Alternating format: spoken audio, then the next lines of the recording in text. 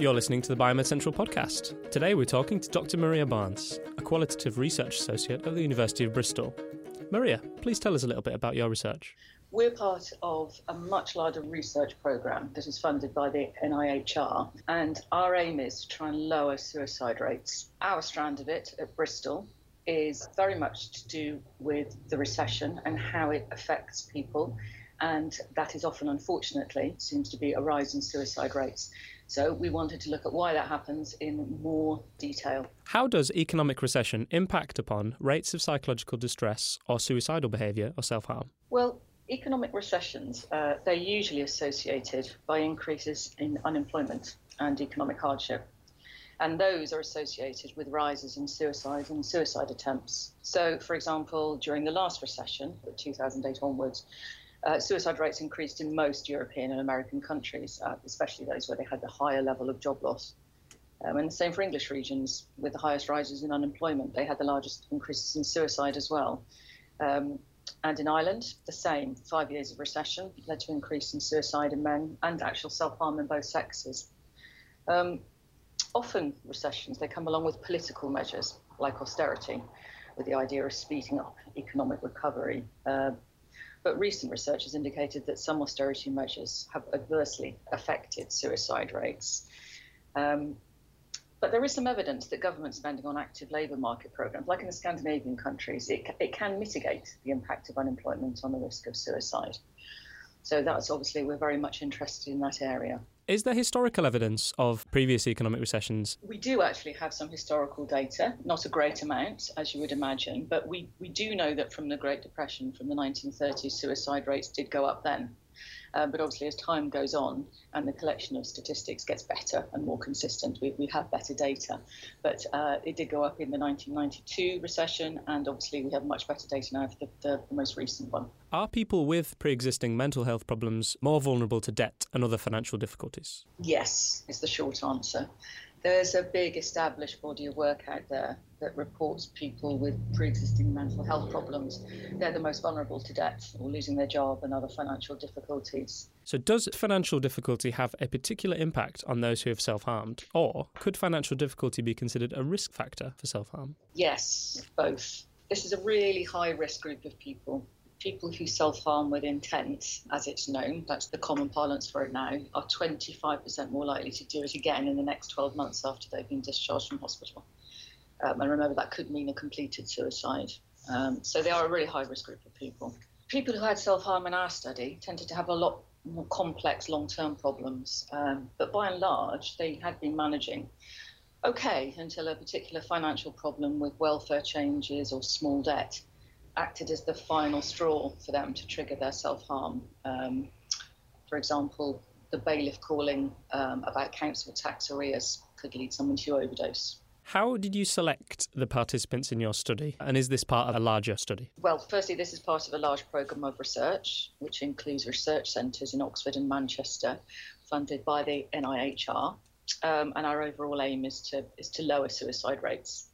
And there's one University of Bristol strand, and this is this one. It's qualitative in nature.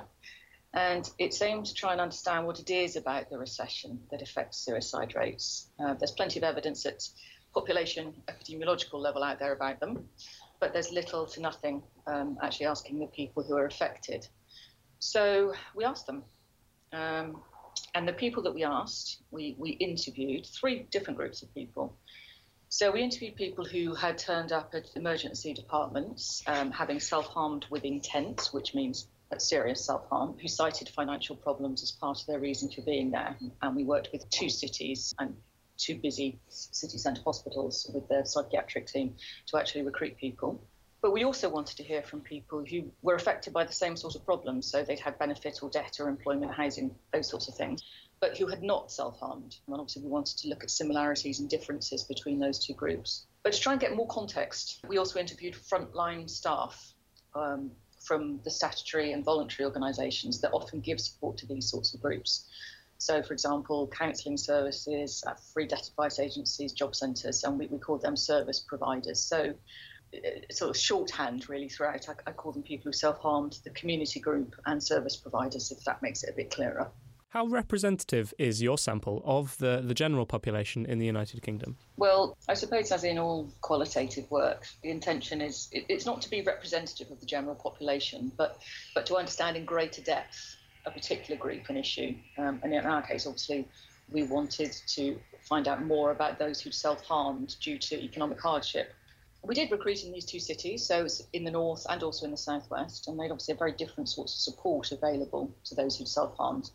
And they were also likely to have different experiences of the recession. So that gave it obviously quite a big range. And obviously we also interviewed the service providers and the people who hadn't self-harmed in both cities as well. What were some of the common experiences of the people you interviewed? For both groups, that's the self-harm people and the community group, it was their difficulty in accessing the information and the services that they needed. So a lot of people didn't know where to go for help, or if they did, they didn't necessarily get the help they needed for the benefit debtor employment issues that they had. And really importantly, the provision of services for them was very confusing, and the navigation through the support system could be really difficult for a lot of people. And this view was reinforced by service providers working on the front line with service users. So people who didn't know what benefits they were allowed or what they should be claiming, and they often felt slightly judged by people in the job centre. So there would often this feeling of you needed to know what you needed to know before you could know it. So they tend to go around in circles a bit. They'd often get unreliable or out-of-date information, lots of different departments and the different benefit agencies for different issues, having to chase information. A very important point was not being able to understand the letters or the information from various benefits agencies. Or to be able to fill in the forms. I don't know if anybody's seen these, but they are incredibly difficult. I've struggled. And there's often very low levels of literacy within vulnerable populations. So interpreting that information is going to be very difficult. You know, there were certain organisations that could help with this, but only if you knew where to go in the first place. And there were several people who'd self-harmed who spoke about only being referred to mental health organisations that can help filling in forms, etc., but only after they'd self-harmed. People could be referred to an organisation but have to wait for a really long time. So one woman spoke about still waiting for her appointment with a counselling service 10 months after she'd actually self-harmed. You know, people spoke about actually not being referred, asking their GP, and it's still not actually happening. Help appealing for benefit sanctions tends to be only given to people who are living in social housing provided by the local council. So if you are going for the fitness to work test and find that despite the fact that you have bad mental health problems, you are deemed fit to work, and then you're put on job seekers allowance, which is an extremely stringent benefit. You have to show that, give evidence and try for sometimes up to 20 jobs a week. And people often would talk about this would be the point when their self-harm was triggered. If they were in debt, it was often under £1,000. So we're not talking about a lot of money, but obviously if you don't have much, that's still a lot of money. And if they got threatening letters from organisations they were in debt to, it could really scare and confuse people. Quite often by the point they were contacted, they didn't even know who they were actually in debt to anymore. So they were very common experiences from the two groups. For example, the people who had self-harmed, they reported really having very, very low levels of informal networks. So friends and family just weren't really there. And if they were there, they weren't necessarily the right sort of support and that they required. And it was just very obvious in comparison to the community group who often talked about being able to get by, for example, because their mum helped them out with a bill or the childcare, or they had friends they could go and sleep on their sofa when their money ran out before the end of the 2 weeks.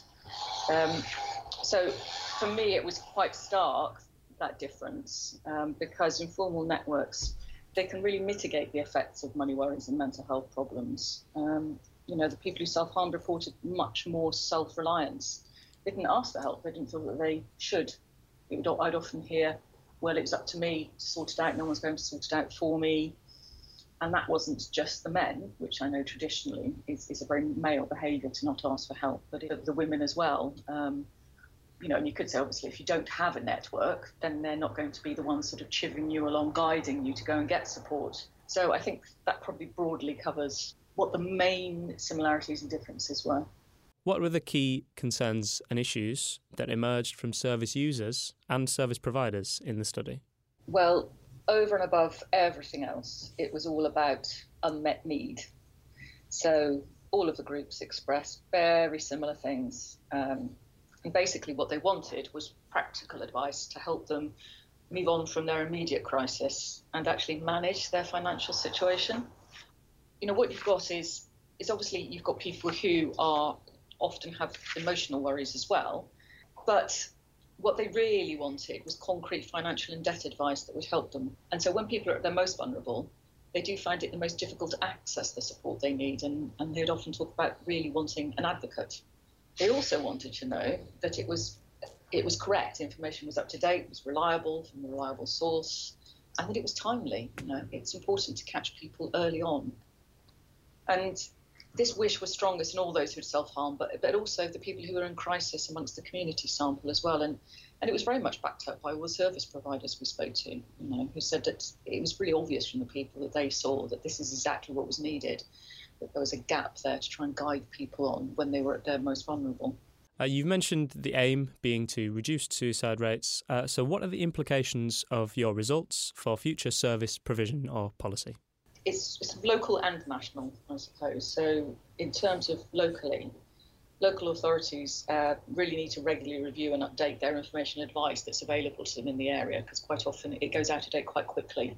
So making sure that you're actually referring people on to somewhere that exists for a start.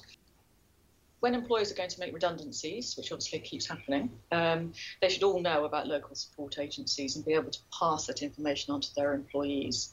I did speak to quite a few people who were about to be or had been made redundant, and the worries that they had about what was going to happen to them and not knowing how to actually access that information. In terms of nationally, written communications, they could involve service user proofreading to make it more understandable. So how easily can service providers like the ones you interviewed in your study access the results of studies like yours to inform their own service provision? We did actually put together a policy document that was sent out to everybody who took part with very clear bullet points about, for example, like those implications that we just spoke about. So we try to make it very much within the school. We try to make it so that any evidence that we have is applied as soon as possible to the appropriate agencies, support people, so they can actually use it if they so choose. Obviously, we only have so much influence. To read and hear more science stories, subscribe to this podcast on SoundCloud. Follow us on Twitter @BiomedCentral, or visit our blogs at blogs.biomedcentral.com. All of our published research articles are also openly accessible on biomedcentral.com. Thank you for listening.